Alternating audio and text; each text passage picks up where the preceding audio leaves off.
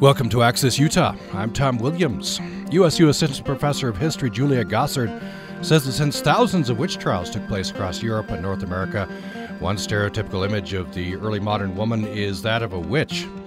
Julia Gossard teaches a class called Witches, Workers, and Wives, which examines attitudes, ideas, and stereotypes about gender, sexuality, and power, including how the witch became a quintessential early modern trope. Julia Gossard is giving a presentation on Halloween for the USU Center for Women and Gender. It's in their Brown Bag series, and it's in Merrill-Cazier Library Room 101. It's titled Witchy Women, The Long History of Witchcraft in Western Civilization. Julia Gossard, welcome back to the program. Thanks. Thank you for having me. So I love this course title. Of course, you have to have the alliteration, Witches, Workers, and Wives. These are roles for women. Mm-hmm. The stereotypical images that we might think of women in the past. Before this program started, you and I were chatting a little bit, and I said we could put mothers in there too, but it doesn't work with the alliteration so well. Right. So witches. Yes. And you, when you teach this course, you gave me some of your notes here. Thank you so much. You asked your class, what do you think of when you say witch? Yeah, on the first day of class, when we start talking about witchcraft, one of the exercises that I do is I say, imagine what a witch looks like, and then I have them draw them, which is a really fun exercise for me later to go and look at their images that they draw. But the things that are really predominant that they keep drawing are women, older women, green women, which I think is, a little bit of a shout out to Wizard of Oz there and our perceptions of those sorts of women as being witches, hats, broomsticks, and cats. And those are all these stereotypes that really have persisted throughout history about witches. And so back in the early modern period, by the way, early modern period was when? About, we could say anywhere between about 1450 to about 1800. Okay. Not all witches were women. Not all witches were women, although predominantly women. We do see a small amount of men being accused of witchcraft during this period, but it is predominantly women. So these images, and I guess this is popular culture. You mentioned Wizard of Oz. Yeah. But they're probably themes that have persisted. Oh, they're definitely themes that persisted. When we look at actual witchcraft trials from this period, we do see a really large number of older women being brought before the courts. They're women who were outsiders. Most of them might have had what they called a witch's mark, which was some sort of a visible deformity on them that they used as evidence that, there was a mark being given by a devil or a demon to give them extra powers in that way. So some of these stereotypes that we've started to associate with witches in popular culture, so the warts, the old age. I think about the movie The Witches, where Angelica Houston rips off her, beautiful facade of a face to reveal this old wart-riddled woman with this long nose in that way. And those are things that persisted throughout history and really had a clear impact on the way in which we think about witches in our popular culture, in novels, in movies, and things like that. Yeah. By the way, you use partly a clip from Hocus Pocus. I do. I mean, Hocus Pocus is one of those films that really resonates with our students. I remember watching it growing up, and it actually, in retrospect, watching it as a historian, they do some very interesting things with witchcraft trials that are being brought through there. I also just watched the first episode of the new Sabrina on Netflix, and they do a lot there explaining witchcraft in this very interesting way that clearly they had somebody who took a course like Witches, Workers, and Wives, being able to bring through ideas of familiars and pacts with the devil and witches' sabbaths and everything like that. So very interesting. Now, I learned, reading through your notes, that there wasn't a lot of accusation of witchcraft, or at least the trials in the medieval period. This is really ramped up in the early modern period? This is really something that we see get ramped up in the early modern period. We have about, I think that the low estimate is about 100,000 who are convicted and tried for witchcraft. A very high estimate would be 9 million, which I think is a little bit of a ridiculous number, but that's a high estimate that we have there. But this really hits a fever pitch between about 1550 to 1650, and then it's all over by 1700. what most Americans are familiar with the witchcraft craze is the Salem witch trials. And that really comes at the very tail end of this witchcraft craze in early modern Europe and the Atlantic. So, it's really about 100 years here that we have a fever pitch going on about witches. And part of that is because of the publication of a work, the Malleus Maleficarum, which is published, I believe, in 1486.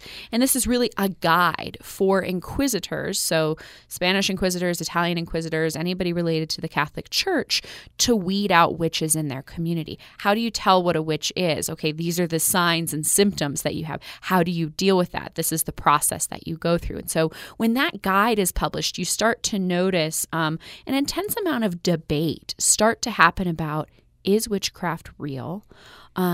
Is the devil present in early modern society, which they did believe very strongly? And then what do you do when that happens? And so there's a lot of debate, and then people start to adopt this Malleus Maleficarum in their local communities and start weeding out these witches. Why did it ramp up at this particular time? There are a lot of different debates on why. I think one of the big reasons is this is a period of intense conflict and critique on the Catholic Church. 1486 is a little bit early to start talking about the Protestant Reformation, but 1520, 1530, 1540 is not.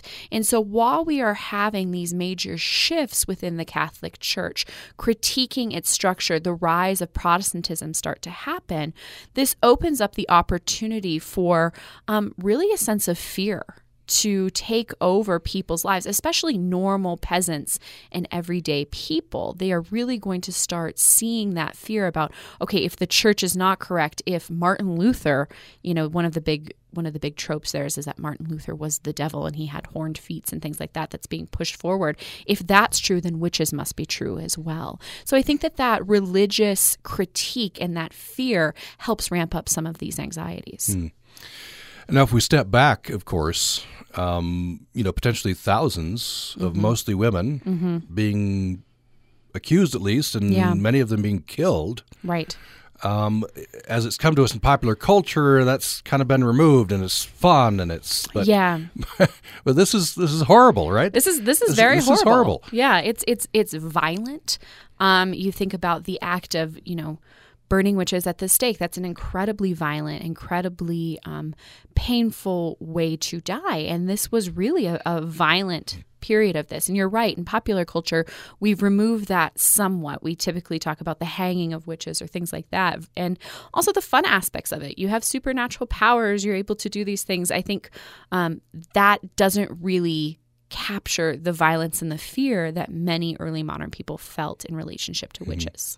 I guess what remains in popular culture, a witch remains an outsider, right? And that was one of the factors then as well. Right. You're more prone to be accused if you're an outsider. Exactly. I think that some of the key things that remain that really fit with early modern tropes is they're an outsider. Typically older women, maybe what we might think of as non-conforming to beauty standards of the day, so ugly women.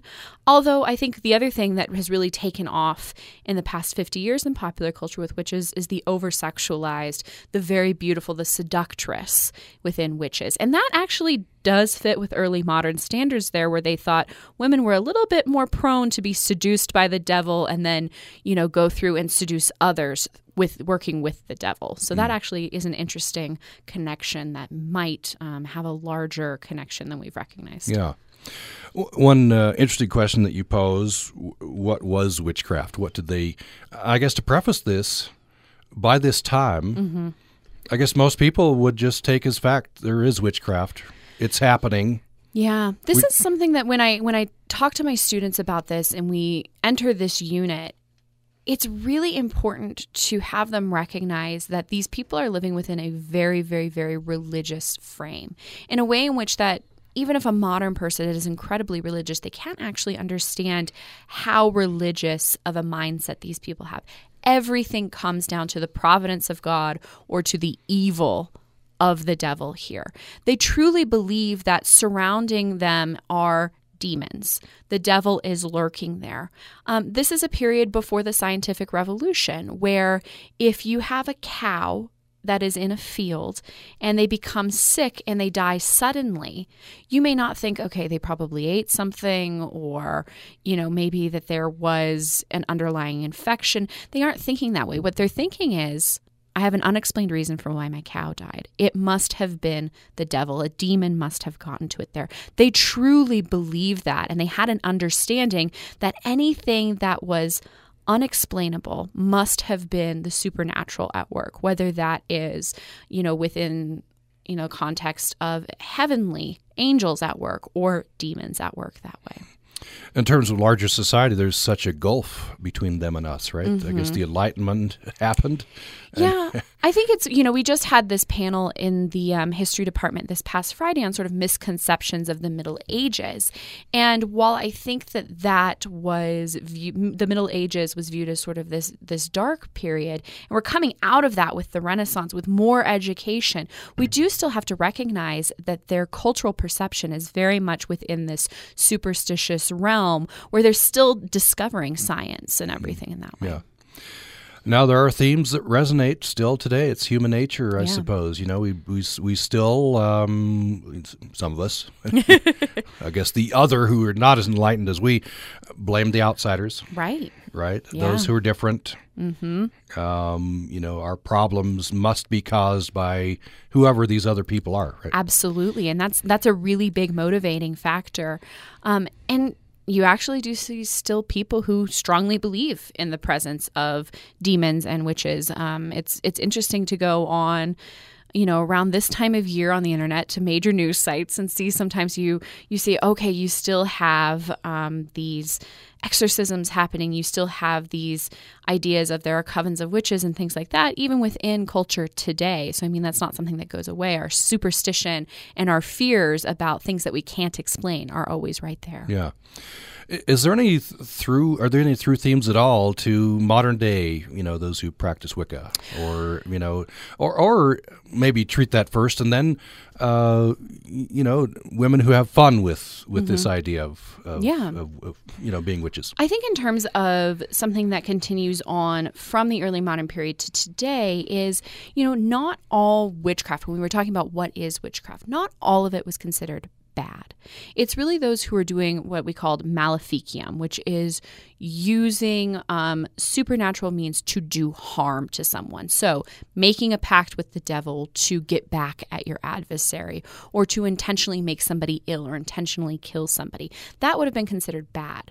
But there were a lot of practices within early modern communities by what we call cunning men and cunning women, which were using herbal remedies as alternative medicine. So coming up with various, root brews that they'd go out to their garden, they would get herbs, they would make salves to help people with burns and things like that.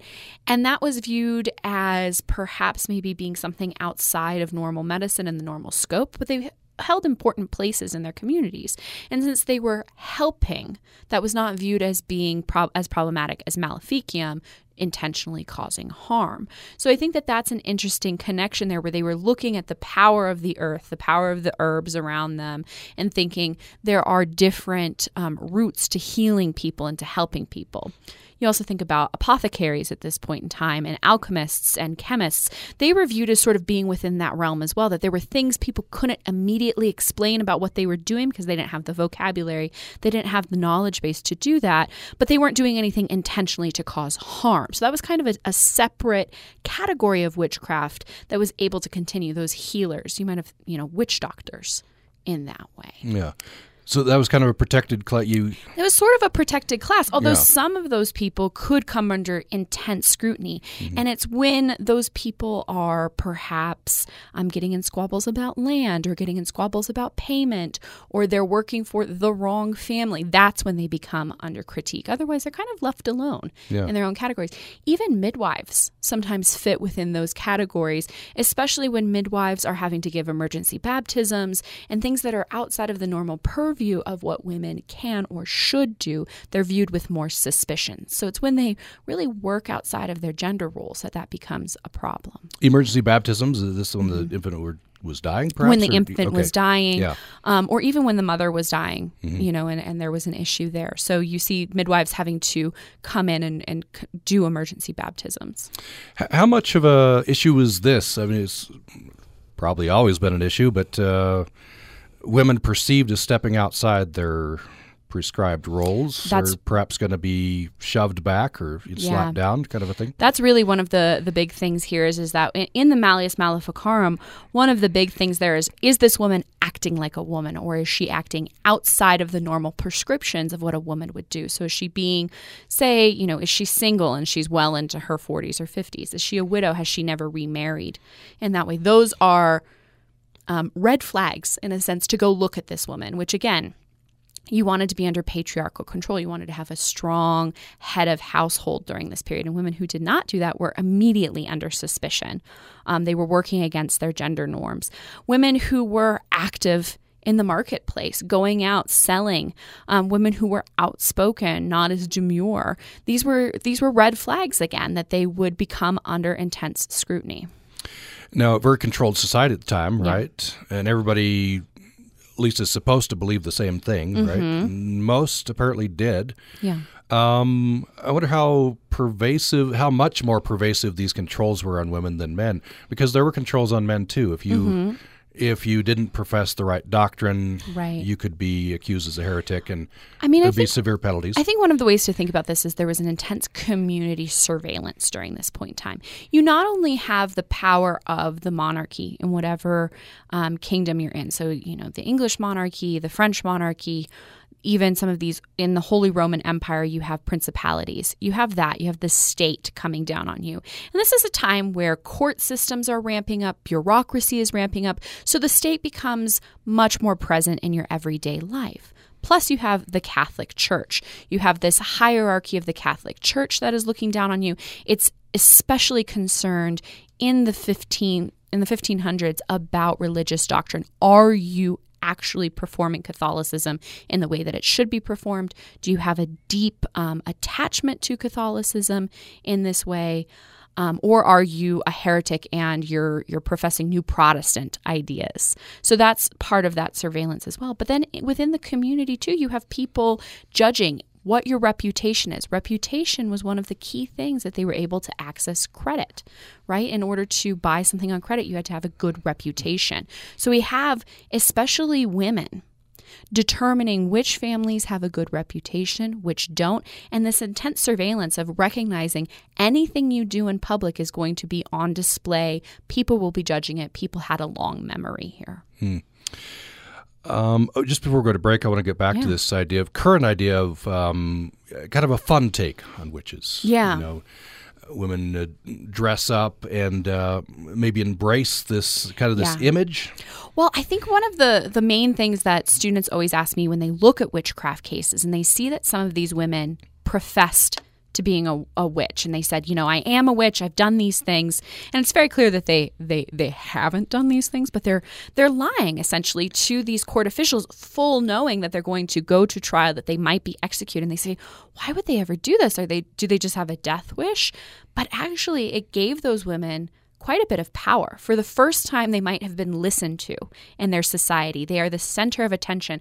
They feel like they might have some societal power. People are fearing them. That gave them this great sense of personal power and leadership and worth in a way that's very important for us to recognize there. So I think sometimes, especially in modern culture, that idea of witches can make women feel empowered. Okay, they would be able to have these special powers there. It could be a bond with other women in that way. So I think that there's something empowering sometimes about the image of the witch, and that's maybe why some modern women are drawn to that idea. That's interesting that women would bring themselves forward to feel that power, even though it might mean death. Even though it might mean death. Very few times you have women standing up in a community just announcing, I'm a witch. But it's usually during this process of trials, they'll just admit to it. They'll just say, yes, I am a witch. I, flew to the witch's Sabbath. I remember the Sabbath completely. I did these things. Yes. And, there are some debates that say, oh, well, maybe these women had schizophrenia or something like that, which is entirely possible. But I think when you look at this, you can say that was a moment where this woman is on the stand. Her whole community is listening to her. She suddenly realizes people fear her and she has power. And she might not have ever felt that way before. And no matter how she was looking at it, she recognizes that being on trial for witchcraft, it's never going to end well for her. So why not feel empowered at the end of this term of her life? Right. And in some places, especially Europe, I think you say, the test was torture? In Europe, the test was torture. In Britain, torture is not allowed, so they didn't go through torture. But yeah, a lot of these women would confess to avoid torture. And, breaking on the wheel, again, not a pleasant way to go. Right. And I don't know if always dangerous to look to Monty Python for historical accuracy, although, some of the stuff is pretty accurate. In Monty Python, the if you weigh the same as as what is it? I think it was lead. Was it a lead or maybe it was a duck that they brought in? I can't remember exactly. What were the tests? I guess. If she floats, if she sinks, they were putting her in water in this way. These tests aren't as predominant as what pop culture has made it seem. These tests weren't done each time. It was actually sort of more of going upon reputation than it was testing them. Although most of these tests were, if she dies, I guess she wasn't a witch. Yeah. So it doesn't end up well for you if you start to have this test. Right. And it's probably a foregone conclusion, I imagine. Going back to Monty Python, John Cleese, she turned me into a newt. Yes. I got better. Yeah. That wouldn't matter. If would he not accuses matter. her, then... Exactly. It's the accusation that carries much more weight than any evidence that they actually have. And you have to think that this is a society where that evidence doesn't carry as much power. Again, because of the strong belief in the supernatural, in the kind of inexplicable in that way, their true belief in the supernatural. Yeah. We're talking with Julie Gossard. She's assistant professor of history at Utah State University, and she teaches a class at USU called Witches, Workers, and Wives. And she'll also be giving a presentation for the USU Center for Women and Gender. It'll be titled Witchy Women, The Long History of Witchcraft in Western Civilization. Everyone's invited to that, and that is on Halloween, this coming Wednesday at noon in Merrill-Cazier Library Room 101. Brown bag, bring your lunch. I think cookies will be provided. And I think they said spooky Halloween cookies. Spooky Halloween cookies. Yes. So come to that and enjoy that, the presentation by Julie Gossard. We're talking about witches on the program today. You can join us to upraccess@gmail.com, upraccess@gmail.com, or you can call us to 800-826-1495, 800-826-1495. More following this break. Jay Baruchel is that guy. That guy who's been in Knocked Up and This Is the End and Tropic Thunder and Popular Mechanics for Kids. But acting isn't his greatest passion. It's the Montreal Canadiens. Smart guy. Jay has a new book about what the Habs give him. That's coming up on Q from PRI Public Radio International. This afternoon at 1 on Utah Public Radio.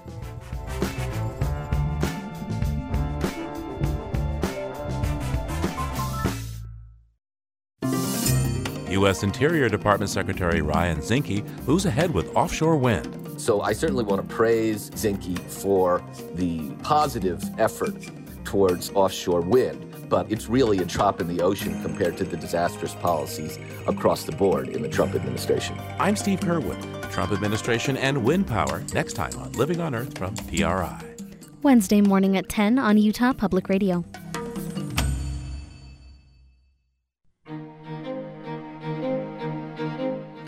Thanks for listening to Access Utah. I'm Tom Williams. My guest for the hour today is Julia Gossard. She's assistant professor of history at USU. She teaches a course at USU called Witches, Workers, and Wives, which examines attitudes, ideas, and stereotypes about gender, sexuality, and power. She's giving a presentation called Witchy Women, The Long History of Witchcraft in Western Civilization. That's for the Center for Women and Gender at USU. It's in their Brown Bag series, and you're invited to that. That's on Wednesday, Halloween Day, noon, in Merrill-Cazier Room 101. And it's, of course, a lunchtime event, and spooky Halloween cookies will be provided. So you're welcome to come to that. And you're welcome to respond to this program. Your question or comment about witches, 800-826-1495. Interested to know if you embrace The idea, the tropes, the stereotypes. And what do you think about the modern, the pop culture references and the history here that we've been talking about? 800-826-1495, 800-826-1495, toll free. Or you can email us to upraccess@gmail.com, upraccess@gmail.com. So you have a couple of quotes in the slide presentation you sent over to me. This is from Malleus Maleficarum that you've been referencing. Yes. So first of all, tell me what that was. Okay. And then I wonder if you could read these quotes, which are just stark, Yeah. at least to our modern ears. So the Malleus Maleficarum is really a guide that is written and published in 1486. Malleus Maleficarum, you could translate the subtitle as Hammer of the Witches. It's written by two inquisitors who are really tasked with identifying and trying to eradicate heretics, so those who challenge the faith. And they're really concentrating and doubling down on anybody who might have a relationship with demons or the devil, so in particular, witches. So again, like I said, it was this checklist. What are the signs and symptoms that you might have a witch in your community? What are the signs and symptoms that you might have somebody who is interacting with the devil on a daily basis? And why is it important that you root that out of your community? Why do you need to eradicate that? And like I said, this is coming at a time where the Catholic Church is facing intense critique and pressure from Protestantism. So there is this sense that they need to really double down, make sure people are practicing Catholicism in the correct way, that there is not this challenging religion of Protestantism on the way, and that nobody is being a heretic here. The work didn't make up any of these ideas, which is interesting. It really combined and brought together a lot of ideas that existed within their pop culture, within their religious culture, and within theology about what do witches look like, what do demons look like, what is acceptable practices, and what is heresy. So it really was a guide being given to local priests and members of the state to try to help root out these witches. So I wonder if you'd read Sure. these. You got, I guess you could read all three quotes. They're each brief. Let me pull them up real quick. Or I've got this right here if you want to.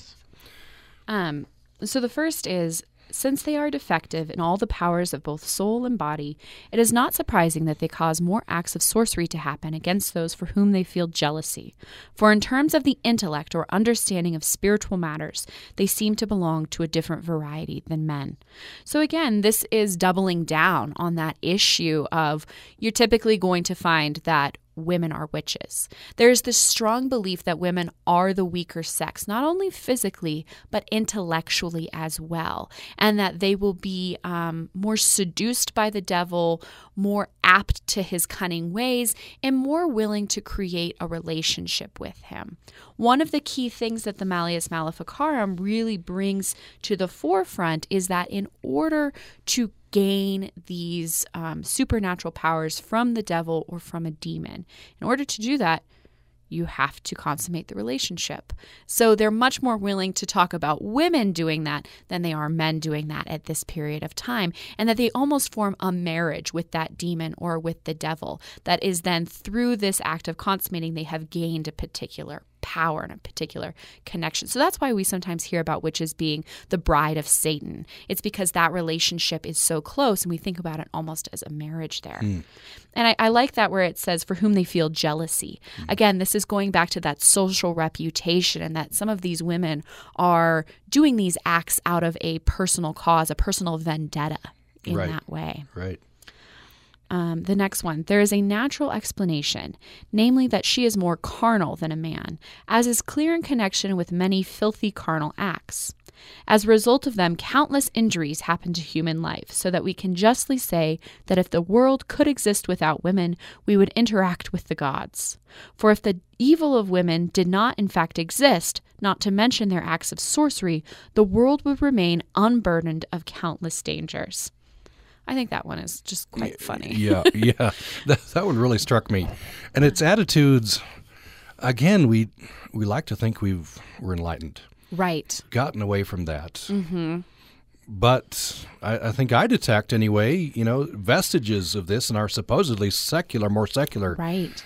Age, that women are more responsible if things happen, and boys will be boys, and you right. still have some of these attitudes. Absolutely. You see the misogyny coming through really clearly here in terms of looking at women as more keen to evil things or cunning things in that way. What strikes me about this is the clear sexualization of women, that they're the ones doing these filthy carnal acts, and it's removing the blame from any man within this context, which is very interesting there. I also find the phrase that if the world could exist without women, we would interact with the gods. Again, looking at women as being the true problem in society, and that eliminating the problem would make it so that there was this utopia that existed there. Yeah. How widespread do you think that idea was? It seems like it's, at least in this text, it's just taken as fact. As fact.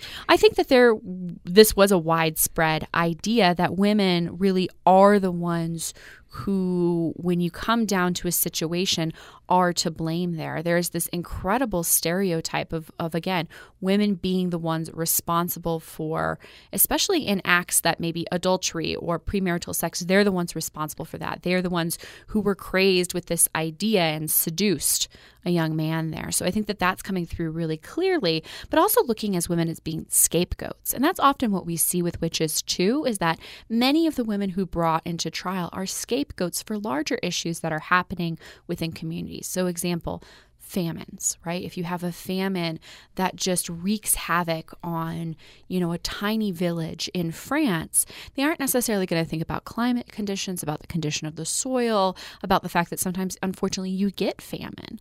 What they're going to think is that there is a problem, that the devil or a demon was here, they are being punished.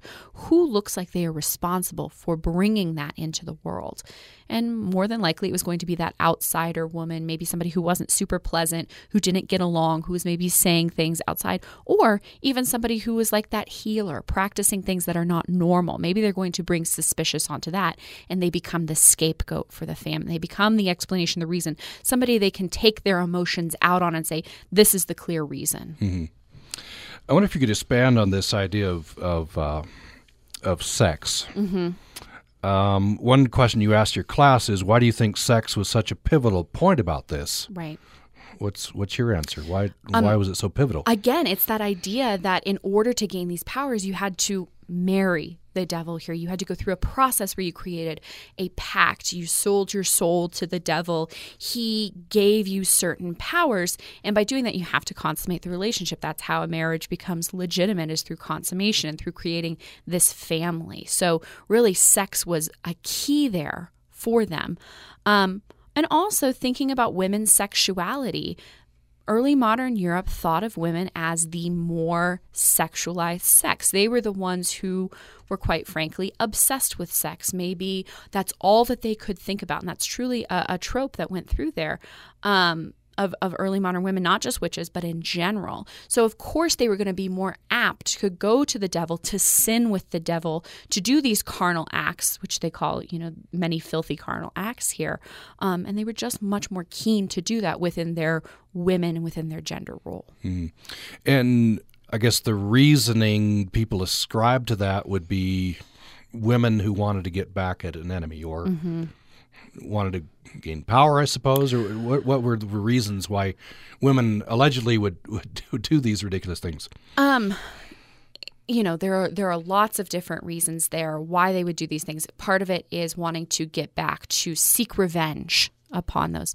I think also power, that they wanted to be married to the devil. Perhaps they had always been evil in that way. Maybe their soul was never able to be saved there. There's not a lot of logic that goes behind a lot of these accusations. And that's something we have to really divorce ourselves when we start looking at these trials, is trying to rationalize it with our 20th century and our 21st century glasses on, and instead take those off and put us within that position. And you start to see, okay, they're trying to explain the inexplicable. They're trying to find somebody to blame for larger things that are outside their control, or that they don't have the tools or the capabilities of explaining yet.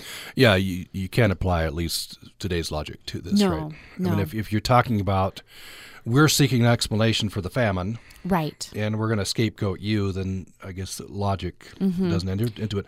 But entire societies ascribe to this. Yeah, absolutely. Yeah. I mean, and this really does, I think witchcraft, when you start examining it, really sits at the intersection of all of the gender stereotypes that existed during this period and the social relationships that existed during this period. And you can really tell a lot about what early modern society felt about women, what they felt about men, what they felt about religion by looking at witchcraft and dissecting it. There's you quote from a text that you use here. What about this text assertion, you ask, that it wasn't gender that created witches, but rather witches fit into gender stereotypes? Mm-hmm. That's an interesting question. Yeah, I don't think that witchcraft creates anything different about gender. I think that it simply fits into the gendered assumptions. Again, women highly sexualized. So of course they would seek a relationship with the devil. Of course that they would enter into this marriage where carnal acts are a big part of that. Of course, women are the weaker sex there. They're not as smart, so they couldn't see that this relationship would be as problematic. That really just fits with the gender stereotypes that existed during this period. Do we have any women's voices that survive? A lot of times you look at the text; they're all written by men, and so of course it's going to have the men's point of view. You mentioned some women would at trial. You're facing this anyway. Just admit to it. For the power, are there women's voices there? The best place that we can access women's voices is through the trial records, which is somewhat problematic because the majority of trial records are heavily edited. They're just sort of snippets. They aren't what you think of as normal trial records that we have today with the stenographer in the corner. Of course, they couldn't do that with their quill and ink. They couldn't possibly write everything down. So we have to take trial records with a little bit of a grain of salt because they're usually summaries. They aren't direct quotes. But we can try to access some of women's responses and some of their voices from that. What I find really interesting are the women who accuse other women of being witches. And we often have much larger of their narratives since they're providing testimony, they're providing detail, and you start to see, okay, through their terms, what is a good woman and what is not a good woman. And usually they're trying to paint these witches as not fitting within the standards. They aren't a caring mother, or they aren't seeking a relationship with a man in sort of above the board standards, or they aren't being nice in that way. So you start to see what they hold dear. Now, you said before that the vulnerable are going to be most vulnerable. Yes. So if you're poor, if you're unmarried, if you don't fit the beauty standards, if you're an outsider. Yeah. I was interested in, you mentioned before, I wonder if you could expand on this, midwives were targeted. Midwives will be slightly targeted, and midwives really hold this interesting place in society. They're desperately needed during the early modern period. They are the only ones who are really allowed to enter, especially during the 16th and 17th centuries, the birthing areas. Since male doctors did not enter that space, they really hold an incredible amount of power there. And I think because of that secrecy, because they're the only ones allowed in the room, there is some suspicion on what is the power of midwives here. Are they truly working within this religious context, or are they doing something else? What is it about this secret space that we can't enter, that men didn't want to enter, to be quite frank there? But that brings them an incredible amount of suspicion, and especially because many of these midwives are working for themselves, and many of these midwives are rejecting traditional female stereotypes. They aren't at home. They aren't, even if women aren't at home, they aren't caring just for their children. They aren't totally within a domestic sphere. They're out in society. They're being able to travel oftentimes large distances to go to these women. They're very self-sufficient and they're very powerful. And therefore suspects. Yeah. Suspect. Yeah. They aren't abiding by those normal rules and those stereotypes. And anytime somebody doesn't do that, you start to become suspicious. Rumors circulate about these people, even if it's somebody like a midwife who holds an incredibly important position in society. Yeah. And these trends wax and wane, but to our sensibilities, this is societal norming on a very brutal scale. Absolutely. Yeah. I guess it must have been the top priority. Yeah. To everybody conform. I think, they call it the witchcraft craze. And I really do think that for about 100 years there, popular consciousness was just obsessed with this idea that witches are present. They have to be eradicated. They are a true menace to society. And if only we can get rid of witches and demons and the devil, we will be a better society. So conform to the standards, conform to religious standards, conform to state standards, and we will be a better society. Yeah. Let's take another break. When we come back, I want to get into this interesting question. Why was this the period in which witchcraft hit its peak? And you have some answers for us. And we're talking about the early modern period, which, again, what are the general dates? About 1450 to 1800. And this is when witchcraft hit its peak? Yeah, 1550 to 1650 is really the peak. Yeah. And you're saying the Salem witchcraft trials here in the New World right at the end. Yeah. Talk a little bit about that as well. We're talking with Julia Gossard, who is assistant professor of history at Utah State University. She teaches a course called Witches, Workers, and Wives, and she'll be giving a presentation. You can go to this if you've been in the Logan area. On Halloween, it's called Witchy Women, The Long History of Witchcraft in Western Civilization. She's doing this for the USU Center for Women and Gender for their Brown Bag series. And this will be on Halloween on Wednesday, room 101 at Merrill-Cazier Library on the USU campus at noon. And you're invited to that. More following this break. Pianist Conrad Tao says George Gershwin was trying to prove himself when he wrote this. Gershwin wanted to show that his signature sound, infused with jazz, could fit in the world of classical music. Conrad Tao plays Gershwin's Piano Concerto on the next Performance Today from APM. Tonight at 9 on Utah Public Radio.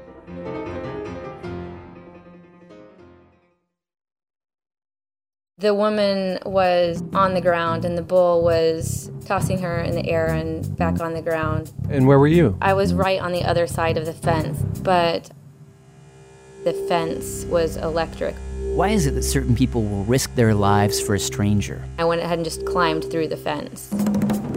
While others won't. My neighbors would not help me. That question this week on Radiolab. Tomorrow morning at 10 on Utah Public Radio.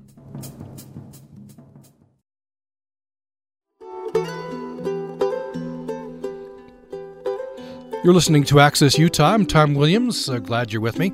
And heading toward Halloween, we're talking about witchcraft. And Julia Gossard is assistant professor of history at USU. She's giving a presentation titled Witchy Women, The Long History of Witchcraft in Western Civilization. That's for the USU Center for Women and Gender, their Brown Bag series. And you're invited. It is Wednesday, Halloween Day, noon, in Merrill-Cazier Library Room 101. Just have another 10 minutes left in the program. You can respond at upraccess@gmail.com, upraccess@gmail.com, or call us, 800-826-1495, 800-826-1495. So, witchcraft, this phenomenon, the worry about it, worry seems a pallid word, the fear, the terror of it. Yes. And we have to root out, which is the whole witchcraft craze, you might call it, hit a peak, early modern period. Which begs the question, why was this the period which witchcraft hit its peak? Students always, ask me this question, and then when they say, well, was witchcraft really going on? I say, well, that's kind of complicated because some people thought that they were doing what we might think of as witchcraft, but the reality is, no, it wasn't really going on. This was societal pressures. And we look at why it peaked during this period, and there are really like four examples that I like to talk about, which is the political issues, the communal issues, especially within changes within the economy and the church, and then women themselves. So with the political changes and the authority there, we're starting to see the development of the nation state on a very, very, very, very, very nascent level. This is about bringing together people from disparate regions of a kingdom and putting them under the authority of one ruler. So absolutist monarchies are really trying to assert their power here.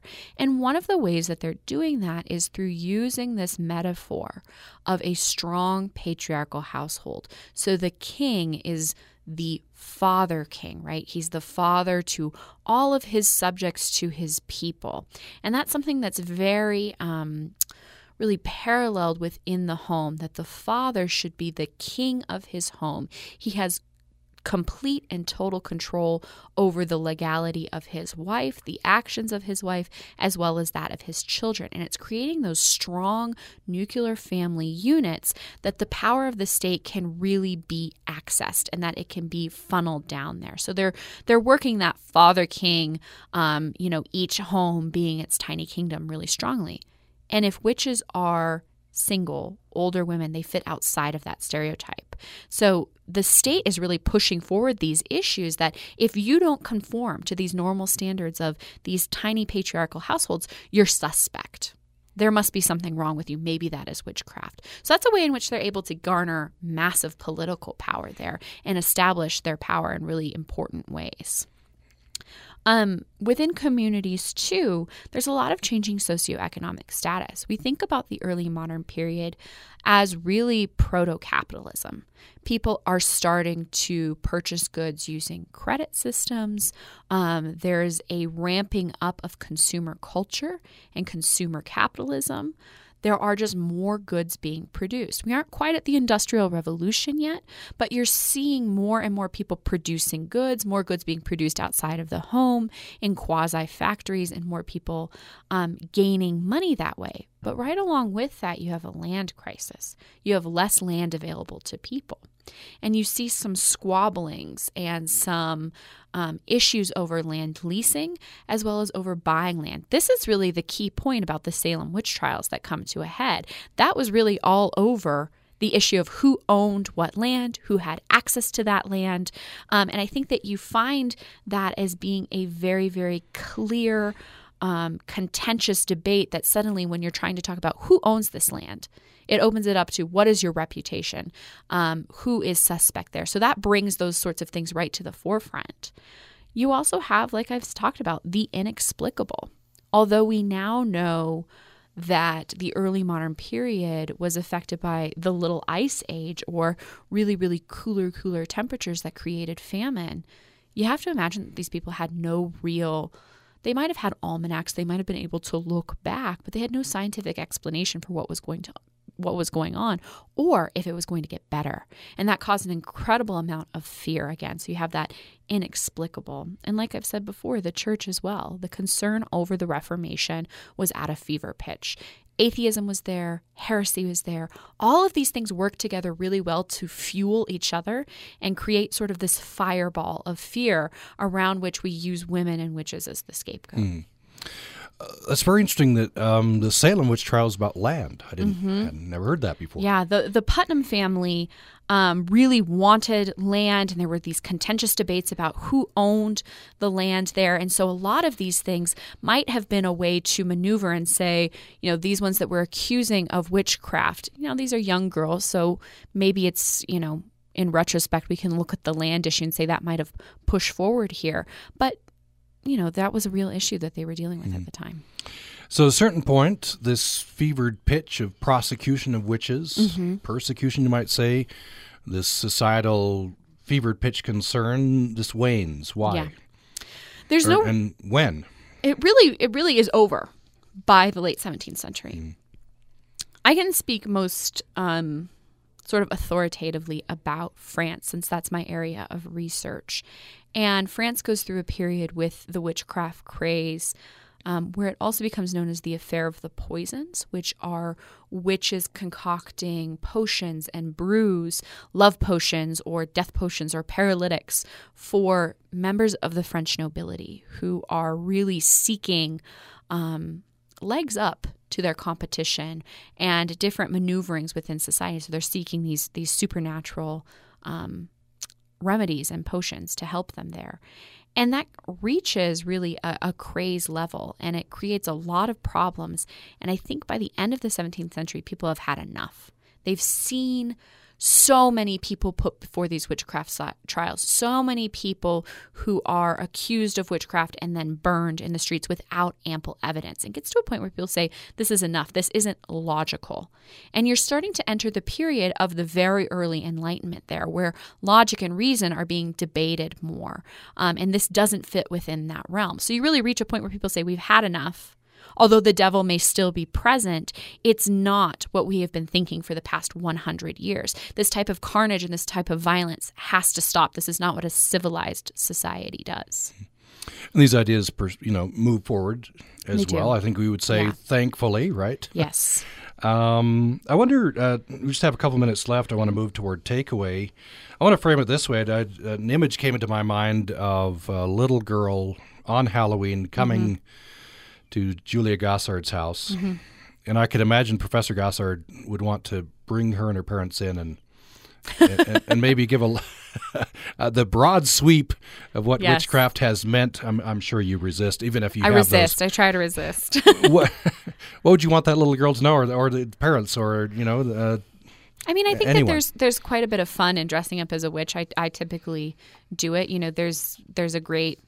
I just found out it's only a 3-year tradition, but of women dressing up in Logan as witches together and sort of celebrating. I think that there's a great power that this image, as I said earlier, does give to women. It makes them feel empowered. It makes them feel like they might have these special traits or these special powers that set them apart there. And that's all good and fun. But at the same point in time, recognizing that witchcraft and the witchcraft craze was this incredibly violent period is one that we have to remember too, that this was, many historians call this really the greatest persecution of people in Western civilization until the 20th century, of course, with the Holocaust. So you have to think about this period in much more serious terms, that this is mass hysteria, mass superstition, not the use of logic, working against people and persecuting them for not remaining within the standards of a society. And I think that that's the biggest thing about the witchcraft craze that we need to recognize, is that this was an incredibly violent and illogical period. I think it bears repeating. That's incredible. Before the 20th century, the witchcraft trials and really was the biggest. It was the biggest. It was a mass persecution of people. Like I said at the beginning of the program, a low estimate puts about 100,000 men and women who were executed for witchcraft, and a high estimate is about 9 million. I would say that it's probably more likely around 500,000, but that's an incredible amount of people when you think about the population of the world at the time, which was much, much smaller. So that's a lot of people who went through torture, who went through these intense personal trials, and oftentimes were then burned or hanged and executed in very violent ways. Yeah. Now, knowing this history viscerally as you do, are you able to enjoy the, do you put that aside and enjoy the... I think you can put that aside and enjoy some of the pop culture aspects of this and say, okay, there is a point for Halloween to be silly, but within the study of it, it is very serious. Yeah. Good place to end the conversation. We've been talking with Julia Gossard, Assistant Professor of History at USU, and she teaches a class called Witches, Workers, and Wives, and also giving a presentation on Halloween on Wednesday called Witchy Women, the Long History of Witchcraft in Western Civilization.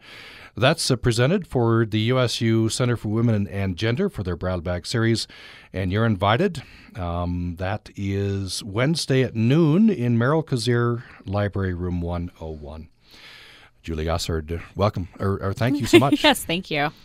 We appreciate it. Always interesting.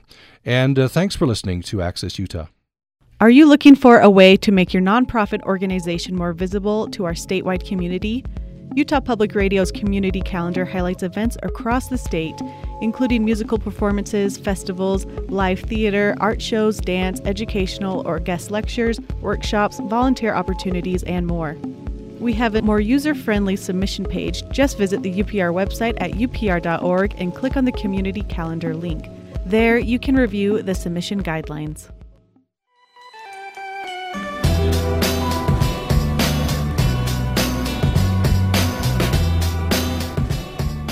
Programming on Utah Public Radio is made possible in part by our members, and Cash Art's 2018 through 2019 national touring season presents Finding Neverland, Something Rotten, and The King and I. Ticket and seating information at casharts.org. You're listening to Utah Public Radio, a statewide service of Utah State University and the College of Humanities and Social Sciences. KUSR Logan, KUSK Vernal, KUSL Richfield, KUST Moab, KCEU Price, KUSU FM Logan, and also heard at upr.org.